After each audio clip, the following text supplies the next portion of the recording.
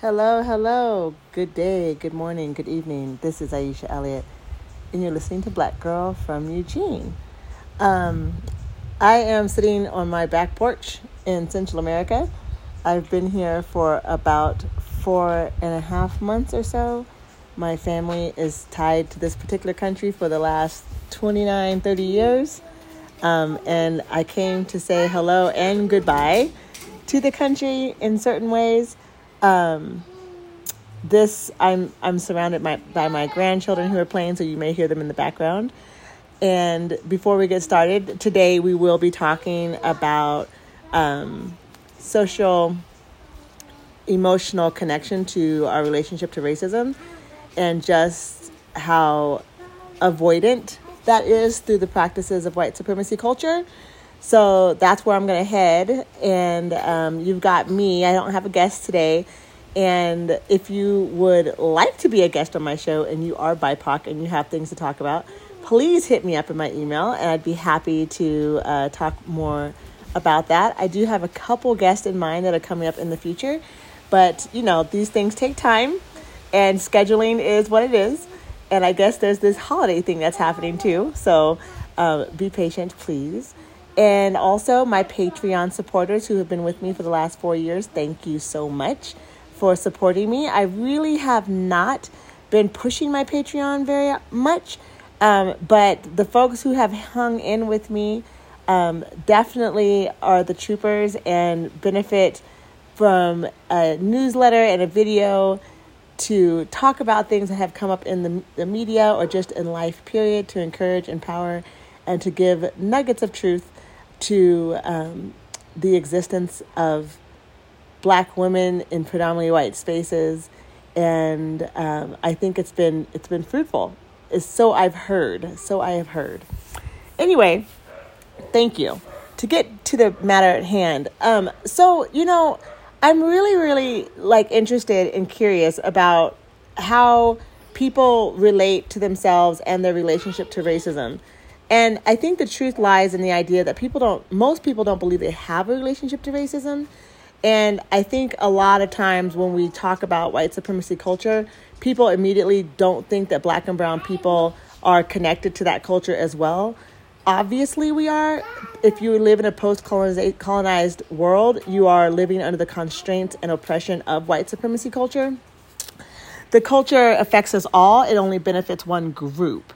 So I feel like that's something that we talk about pretty loosely. And I talk to folks who believe that they understand this work. They believe that they are doing the work, and that the work being, having some sort of knowledge, some sort of ongoing conversations about race itself, and believe that that's probably poignant. Now, I'm not knocking the idea of knowledge because, obviously, please have knowledge of vocabulary. Please have knowledge of history. Please have knowledge of other people's circumstances. But can we agree that that probably is not enough in order to eradicate systemic racism and or share a space in authenticity? It's not enough because it's theoretical, right? You're talking about someone's lived experience and reality as if it's theory, because to you, someone of privilege, it with living in the bubble of privilege, it really is, right? Which then already creates this disconnect of shared reality. And the truth of it is, it's shared because you can't have superiority without without inferiority, right? And so the idea of coming through and actually exercising relationship to racism in a way that is internalized, you have to go into a social and emotional connection to it. And I believe that is difficult for a lot of people to do. And that's where my work comes in. As an executive, advisor and equity advisor, I don't actually talk about definitions and can you recognize a microaggression? I mean, obviously I do to some extent, but the truth of it is that the relationship to our nuances, the relationship to our socialized and through socialization agreed upon, and I don't even want to say agreed upon because that's not true either. But, the ways that we actually carry ourselves and conduct this culture of that we're all under is something that I don't, because it's so hidden in our consciousness that we actually don't want to bring it out into the forefront and say, why do I do that? Why do I say that? And when I say that, what does that mean? And not just mean to someone else, but what does it mean to me? And the thing about white folks is that there's a lot of their reality that they don't do that with. They don't go, why do I do that? Because why would you, right? It's beneficial. It's your life is working for you. Like, so the systemic benefits that you enjoy, or why would you question it, right? The assumption that while you're in the room and there happens to be a black and or a brown person in the room with you, the assumption that we all came to that space in the same way is something that you can afford to do because it goes along with the blindness of privilege. But the truth of it is that there's so much information as we go into 2023.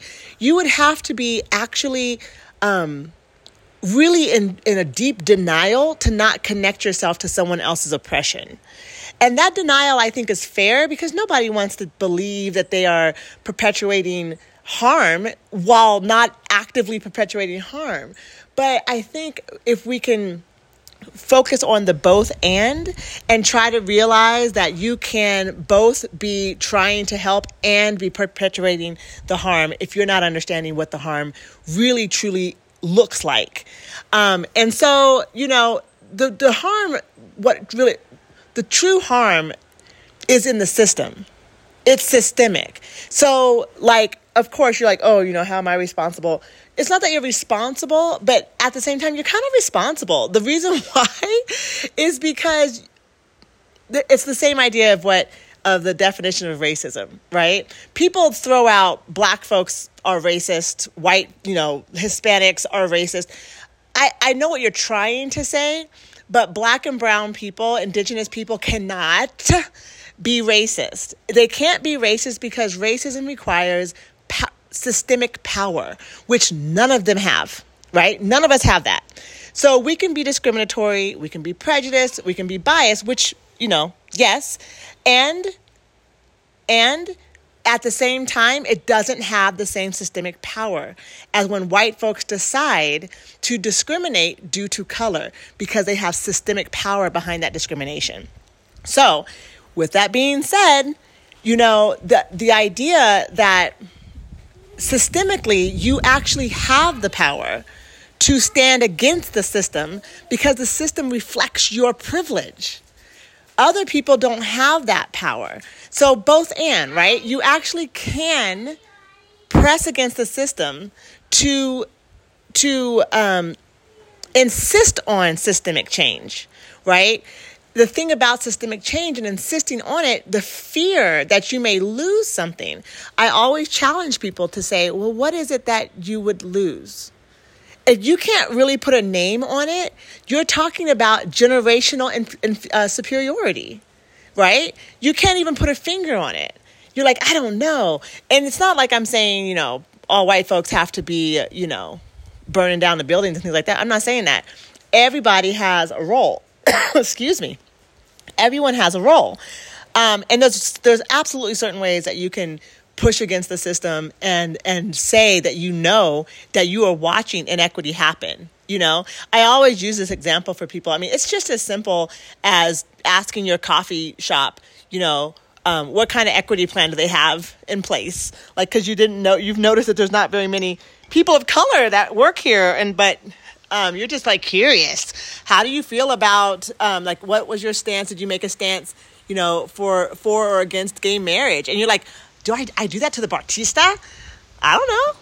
I'm not saying charge them up. I'm just saying have a conversation. Make it be known that it's something that you are absolutely thinking about, and that it is on your mind. That is something that you have noticed, and something that you're curious about, something that you really want to know. How is the people that I give my money to? What is your stance? Because I'm definitely supporting your business. So I would definitely want to make sure that I'm supporting something that I could agree to. So, if my grandson's in the background. So, that's just a simple way. Because the more people who ask, the more it becomes on the radar. The businesses and the system is looking for money. So when equity becomes $1, right? When equity becomes a source of contention for losing money, trust me, they will make a better effort. And the effort is not to say, like I said earlier, what is your relationship to racism? It's not really about seeing people's faces represented. It's about the power that representation has, the influence that it has to change the system that we're talking about. It's about how are we able to allow, right? Because that's the truth. When you're in power and you are the person of privilege, truthfully, until you are in an equitable stance, you are allowing someone to be seen and heard, which is only going to work for a little bit of time, because that's actually not true equity, right? We have to open the gates. We have to open the opportunity. And, if there's fear in that, you have to lean into what exactly are you scared of, right? And it's not like, oh, I'm going to lose my job. No, it's not. Because if you have systemic power and you're privileged and you're white and you're talented, you will find another one, right? So go deeper than that. Go deeper than I might lose my job, because that's another one's coming, right? So that ain't it. There's something a little deeper to this. And what I mean is that when a Black and brown person is leading the charge, is creating the design, is implementing the process, somewhere in more than a few of you or your colleagues have a buried down instinct to second their leadership. So what I mean by that is that it's not enough. It's not enough to have Black and brown people in leadership, especially when they're having to have checks and balances by white folks who will then validate whether or not their authenticity and their representation of the culture is valid. We haven't done anything. You see, we haven't changed anything, right? That's performative and problematic at best. So there's a bigger problem, right? Well, how do the businesses get ready for a Black or brown person to come into the midst and actually do the work in a way that's beneficial in an inclusive environment? Now don't get me wrong. You got plenty of Black and brown people who are coming up on boards, who are coming up into the businesses, and they're like, well, we have a Black person here, and it doesn't seem to be a problem. Look, let's go back to what I said at the beginning. White supremacy culture affects Black people too. And just like, I don't know if y'all know people who have the graduate degrees or PhDs. If you ever know folks like that, and that the further and further they go into their dissertation or go into their doctorates, that they start sounding more and more academic, and they start sounding more and more like the books that they're writing. So you're like, damn, how did we lose them to the academia, right? And academics know this, right? If you find an academic who still is grounded on the ground, like they still understand and want to be in the functions of the people versus the design of the system, right? Or analyzing the design of the system, that's a rare person that can stay grounded after they've been through the tight wash of academia. It's the same thing for Black and brown people when they've made it through to the ranks of and I'm air quoting, success, with white supremacy culture being shoved down their throat to really erase or if they ever even knew the consciousness of Blackness or the consciousness of our collective diaspora, to be able to translate that into working systems is a rare human being. So you can't just bring in a Black person and go, well, we got a Black person, I don't know what the problem is. That doesn't mean that person is representative of change in a way that's inclusive of the Black community. There are plenty of Black people who are confused about their own identity in Blackness, right? And so for them not to take away their story, not to take away their plight, but if you are going to lean everything onto somebody because they're Black, you're also missing the point, right? It's just like saying, that because you're tall, you must play basketball. Not necessarily. All Black folks aren't representative of Black culture and or the well-being of Black people. And I would say the same for Hispanic folks. I mean, we've got a whole issue of identity, colorism, alignment to white supremacy culture that does not benefit the population in any way. And that's a conversation that we are having inwardly. And also, it doesn't help when you have white folks on the outside believing that they know what the issue is in the inside. It's complex. And when someone understands their relationship to racism, they will realize that they really can't dictate what is happening inside someone else's culture. Especially when that particular culture is trying to have some sort of bicultural experience or alignment to white supremacy culture that does not reflect their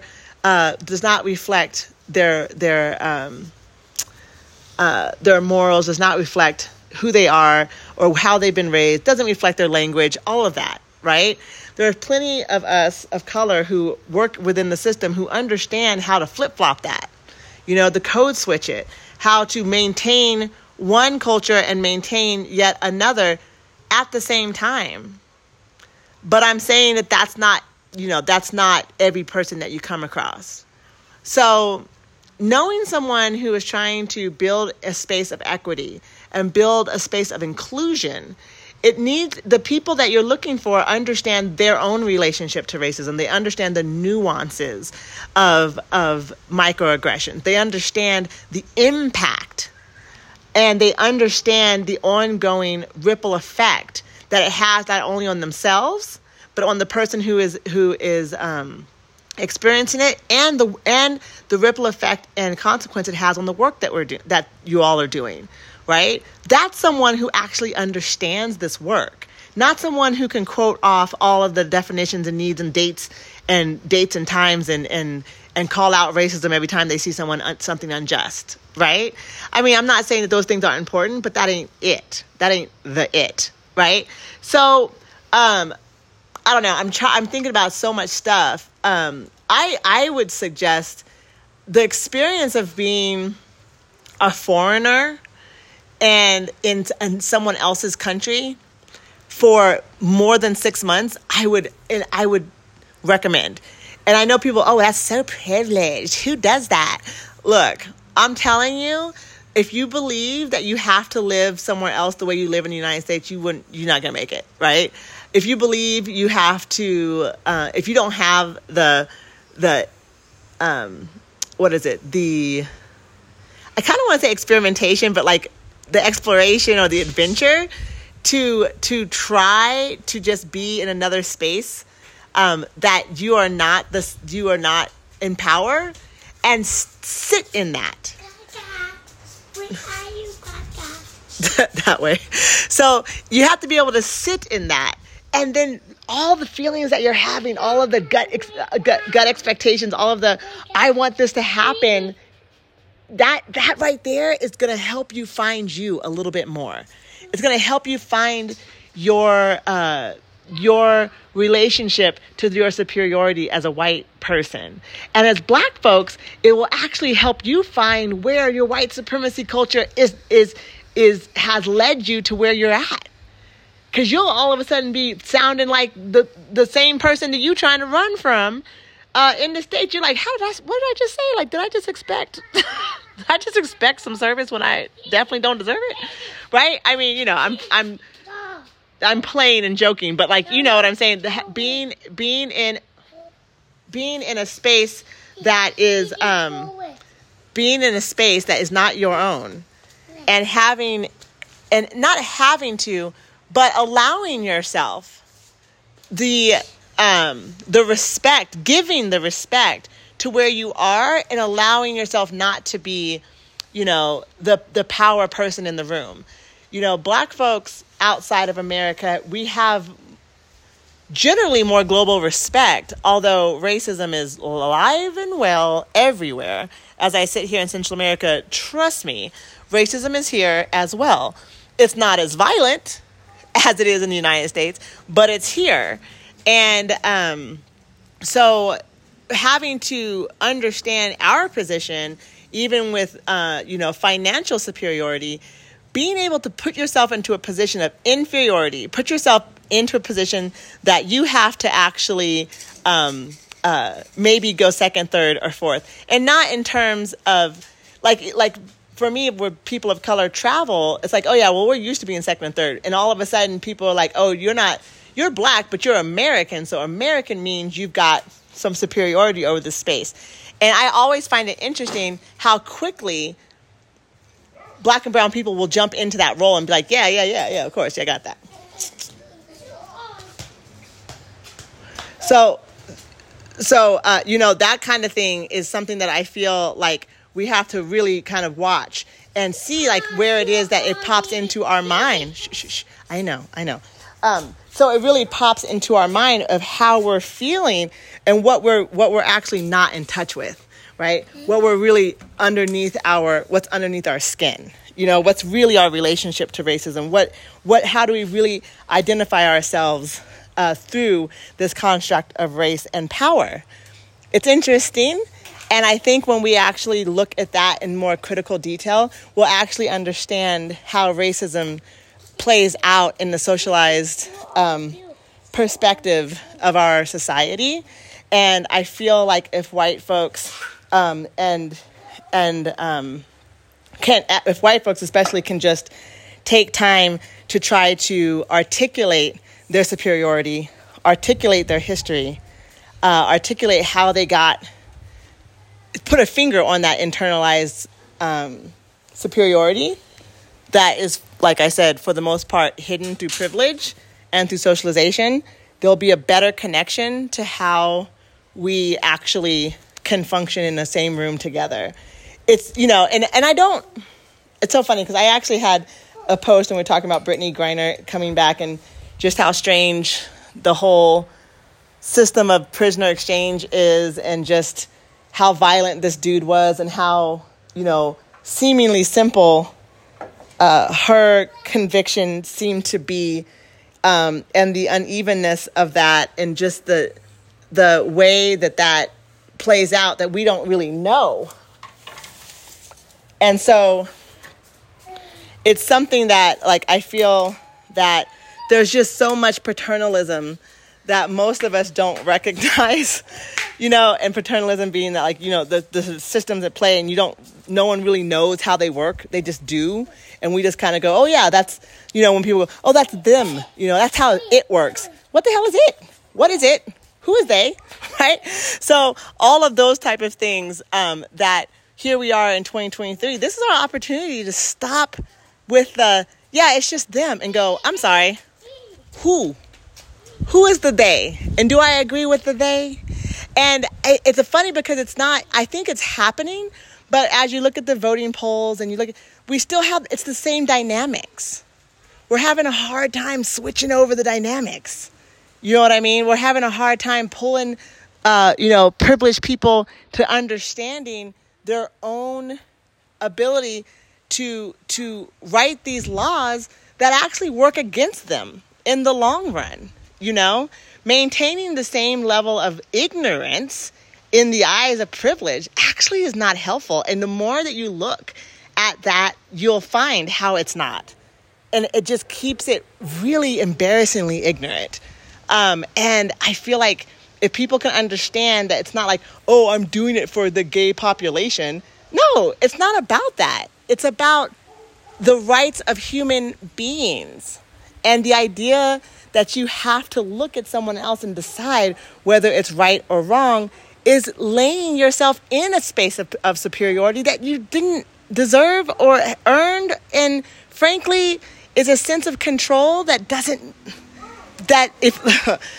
make sense. And people, see, this is the thing.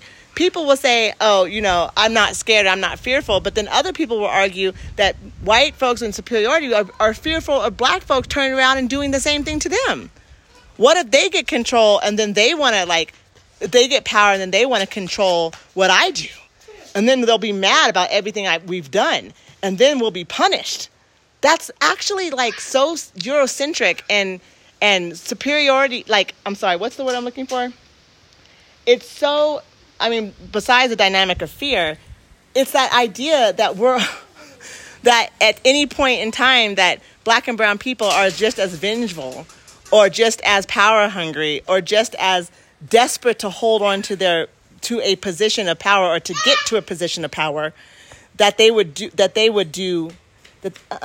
some shoes, that they would be doing, the fear of what they would be doing to maintain it. What is that? Does that make sense? Like, to me, when it's never ever been a thing, where does that narrative come from? And then you got to look at yourself, well, I don't think like that, but then think like that. Think for a second. You may not think actively like that, but what does your behavior say? You know, and it's like, oh, I'm just not a confrontational person. I have a real fear of conflict. I understand that, but I'm not asking you to start a fight, right? This is really the benefit of yourself, you know, to understand that people next to you, people across the state from you, people across the country from you are fighting for the rights of American citizens, which includes you. So if you're not actually including people because of their sexual orientation, because of their gender, or because of the color of their skin, there's got to be a better reason than it just has been like that, or I think it's, you know, or I like this one. I'm just financially conservative, so that's why I voted for this, or that's why I did that. It's kind of like, I don't know. I don't know if people don't understand that, like, even in this oppression, people are still showing up fully oppressed because that's what they have to do to get to the next day. Their families and their communities depend on that. And they're taking the very lowest scraps and still showing up every day. That's why I think the experience of going somewhere else outside of your comfort zone and to find the other perspective is so important.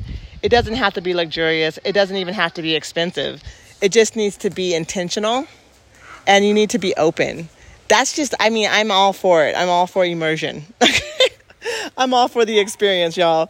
And trust me, we ain't never had money, but I've definitely been to a few countries to really understand. I never actually went to understand my privilege. I only went because I knew there was there was more to the world that I just don't know. And I still have so much of the world I don't know, you know, and I want to know, not because it means that I will be a better person for it. I mean, that's just like a byproduct, right? But I want to know because I don't know, right? Like, you know, everyone's talking on this on this trade and having all of these wild opinions. And I mean, nobody's saying, I don't know. And I think it's like really important that we recognize that we just don't know. And maybe it's time that we just know a little bit more outside of what's being shown to us. I think it's pretty clear so far that there's more to what has been shown to us. And the fact that, I don't know.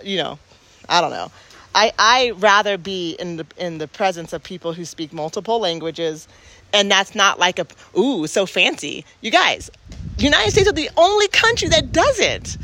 It's not fancy that someone speaks 3 languages. It's actually pretty average and normal, right? It's throughout the world is what I'm saying, right? Throughout the world. And, I personally feel like, no. I personally feel like that's something that I could catch up on. I could catch up on some language. I could catch up on some perspective, you know? And I'm telling you, when you can speak languages, a language gives you different pictures to draw, different colors to paint with. And if you've only ever used one, it's a pretty narrow view, you know? Like I said, I'm not saying anything's right or wrong. I'm just saying there's more. And when you have more, think of the potential, right? The potential is endless. I mean, for someone like the United States that just always thinks about money, I can't imagine. You know, it's hilarious to me. that the potentiality of inclusion just is too much, is too much to control when it comes to bringing down the power into the stratosphere, right? And bringing it down into the roots. And that privilege of just the one that gets to call the shots, the one that controls the system, the one that will always benefit. So when it breaks down, they will always have a place to stand, right? And I am so excited for 2023, 2024, and 2025 because I think we have flipped a script. And I think if we stay vigilant and stay open and stay curious, we can really have a very brand new order of society in the next 10 years, bringing voice to people who haven't had voices before. I think it's a privilege that, places like TikTok, and I know this is really silly, but places like TikTok that exposes the world to each other through humor, through all kinds of stuff, right? And don't get me wrong, please. Obviously, TikTok is problematic. Obviously, it's got issues. It's a social construct. It's a social invention. It's made by men. It's going to have some damn issues. I get it. We're human. But what I'm saying is that, I was, scrolling through and people hearing a little Jamaican boy who's 5 years old talk to their parents. And they're like, I don't know why I have never heard a child with a Jamaican accent. I know what a Jamaican accent sounds like, but I never heard a child speak it. And it was just blew my mind. And I thought it was funny because I was like, look at that exposure. It's something that people, you listen to a little Irish child talking with this very deep dialect and accent.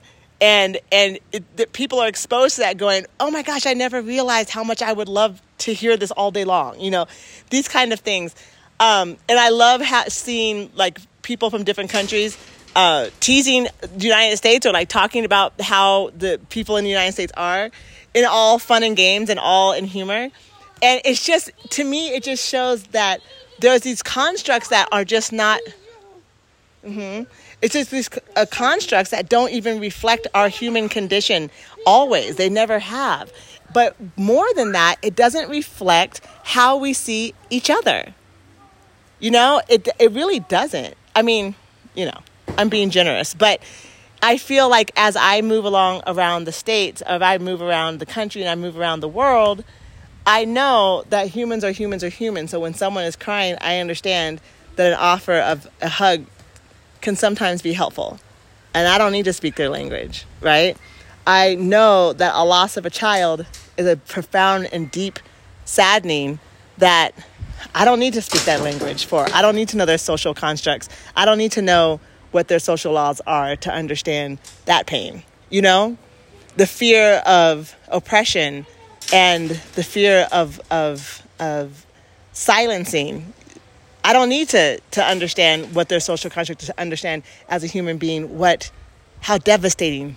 The thing is that it's not, as a Black woman, I have personal connection. As white folks, how far away from that reality do you allow yourself to be? Sending prayers, that must be awful. Those are distancing comments. Those are distancing reflections. It's distancing because you got to be able to put yourself in the situation and say, what would I do? And the fact that I could do this, not why didn't they do that, realizing that they couldn't have done that because of discrimination and systemic racism. Oh, I would have just done this. Stop yourself. Could they have done that? In real reality, do you understand the system that works for that particular person? Under the social constructs that we know of that race, of that ethnicity, of that foreign status? Could they have just? It's just slow yourself down for a second. And when you know they just could not have just done that thing, the fact that you don't understand that gap is a part of where your racism lies, and definitely where your privilege blinds you.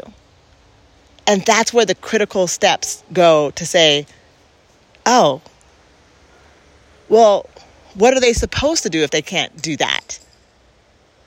oh, how can I help that? How can I make more awareness to that? Does everyone know that? And if everyone knows that, are we doing something about that? Or collectively saying we don't care about that? Am I okay with that? Oh, I'm not okay with that. But see, the thing is that at that point, if you just go to bed being like, oh, I'm so depressed about it, but you don't go, how can I put some pressure on this? I love it. Someone was, I think I was saying that you call your doctors out. You know how you get the insurance? Everyone's doing that insurance push right now. You know, you got to sign up for insurance and sign up for this and figure out what doctor you want and how much you want to pay or not pay or whatever. I don't know how many of y'all are actually asking about their equity stance or if there's any black doctors or any of that. If you're white, you definitely should be. If you're black and brown and you're not, you definitely should be. Right? Just even if, whether or not you're going to take that doctor or not, because we most likely, we don't have a choice. We got to take the doctor. But if we start asking in questions, what is the equity stance? How often do they have training? Is there any black doctors there? What's management look like? Do you have family rooms? What does it look like in your office for people, for trans children? Right? Just know who you're giving your money to. Know who you're giving your numbers to. It makes a profound difference in funding. It makes a profound difference in understanding. It gives awareness to a system that believes it can continue to work without that awareness, without that fundamental push. And if the community, and I say community, and I'm talking white folks because you have systemic power, start to push, it gives some grease to the protest outside, is all I'm saying, right? It gives some grease to the voices that are underrepresented and traditionally excluded. So as I started this podcast and this conversation, or actually just like talk. Thank you. I, have recognized the trauma that I have lived through. And I had someone call me yesterday and ask me some questions about my life and my journey. And they said, well, when did you recognize that, activism was a part of your life? And I said, I don't know that I'm an activist. I know people have put me in that position. But what I am is someone who has been broken and who had the miraculous ability to bring in and attract people who could help me stand again on my 2 feet and recover and heal in a profound way. So in that way, if that's an activist movement or a revolutionary movement, it's only because the system betted against me. And I didn't hear that part. A lot of the things that I have done since I was assaulted by Eugene Police Department in 2015 has been growth mindset, but with the intention of healing my childhood wounds of the belief that where I grew up in predominantly white spaces actually ever saw me as a whole person, right? My family is a distinguished family. Our children are accomplished. Our family is accomplished. Our parents are accomplished. We're world travelers. We do speak other languages. Like, we have PhDs in our family. We're well educated, always have been, all the way back, right? Entrepreneurs, pharmacists, teachers, doctors. We're a privileged bunch of people. And privilege being that I've always had the centerpiece of my family. My parents have always lived together. We're always together all the way up until my mother passed away. That's privilege. That's also strength. It's also discipline. And it's also pain. But what it absolutely is, and what I think that this person was asking me through my activism is, I don't question my right to be here. Period. And I'm also not fighting about it. I don't have to fight you. I don't have to fight anyone. If you believe I'm not supposed to be here, that has nothing to do with me. And I believe that wholeheartedly. A lot of people are in pain. Most people are in pain, I would say. And we're all on different portions of a journey of healing. And some people, and I say on a spectrum of healing, because some people are not. They will not. Other people dive right into it and they lose themselves because they never want to come back to reality. But reality requires discipline and discomfort. And growth is synonymous with that. So if that's activism, I guess. But I can definitely say that my podcast was never about you. And it was never for anyone else. It was an exercise in my right to speak and be heard. And it was an exercise to not correct in order to make anyone comfortable. That's why I still to this day do not, I absolutely do not edit my podcast, because I said what I said. Now, if I want to grow from what I've said and say, hey, you know what? I've experienced something since I've said this thing, and now this is what I've come up with. I do that all the time. But the exercise is, I am not here for you. But I do recognize that my wellness is tied up into yours. And I have the ability, and I have the strength of my ancestors, of my parents, my siblings, of the universe, to teach and to be an example for others. And I don't take that lightly. However, that's not the purpose of my life, is to nurture. And that is what I do in several different ways. So that's my perspective. If it's activism, that's only because it's under the guise of oppression.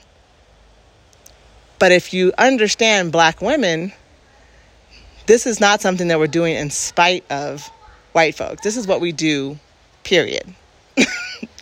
Period. And not every Black woman's purpose is to nurture and to teach. But there's a strength that in this community that brings us back every single time. And that might be in spite of. But I do believe, as the oldest working piece of civilization, we're tied to the evolution of this earth in a way that is quite profound.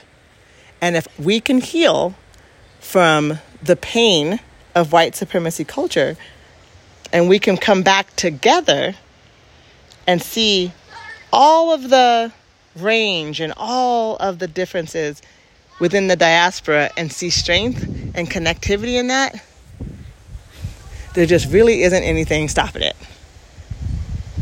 There's just nothing. It's literally that meme. It's literally they thought they could bury us but didn't know we were seeds. It's absolutely that. And I find a lot of strength in that. Someone asked me the other day, like, do you have a feeling, talked about colorism, since I'm a very light-skinned Black woman, and said, do you ever get, it's an interview, do you ever get pushback from darker Black folks, and do you ever feel guilty for the privilege of light skin?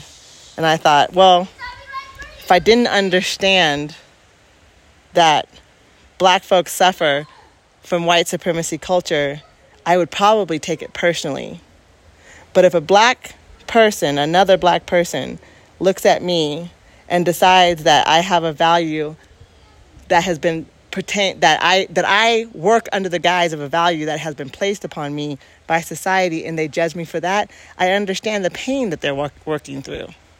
Again, has nothing to do with me. I also understand that they don't understand that Blackness is not defined by white supremacy. Although they have want us to believe that, if you don't know better than what they have shown us, that's what they will absolutely have you believing, that my light skin has more value than their dark skin. That's not our value system. That's not the center of the Black diaspora. That is a byproduct of white supremacy that we have bought into and that our minds are still healing from. And some people will never heal from that. Again, I don't take that personally. I recognize the pain. I can be empathetic and compassionate, but if I allow that to define how I show up, I'm getting sucked right back into what I already know is not true. White folks cannot tell me, the system, white systemic racism cannot tell me that my Black, dark, melanated, richly melanated skin, those sisters and brothers have any less value than me. My whole family is a rainbow of brown. And there's no telling that white folks or the system can say which one of us has more monetary value than the other. That's not my system. That's not what I live through, and that's not what I'm fighting against. So I hope that answered some questions and got some people thinking. I'm going to let you guys go now because it's super sunny here. I know it's not sunny in North America right now. I'm sorry. And not sorry at the same time. But I really appreciate you coming and tuning in. I appreciate you coming to my podcast and checking me out. Also, I'll be on the East Coast soon, and I will be looking to be writing, and I'll be looking to be lecturing, and I'll be doing much more work with the prevention of child abuse, much more work in the equity of perinatal care for Black and brown women. So support, follow me, see what's going on. Maybe we'll cross paths. And in that time, see what you can do to disrupt the system. Even if it's just asking your Batista, where the Black folks at? All right, y'all. Have a great day.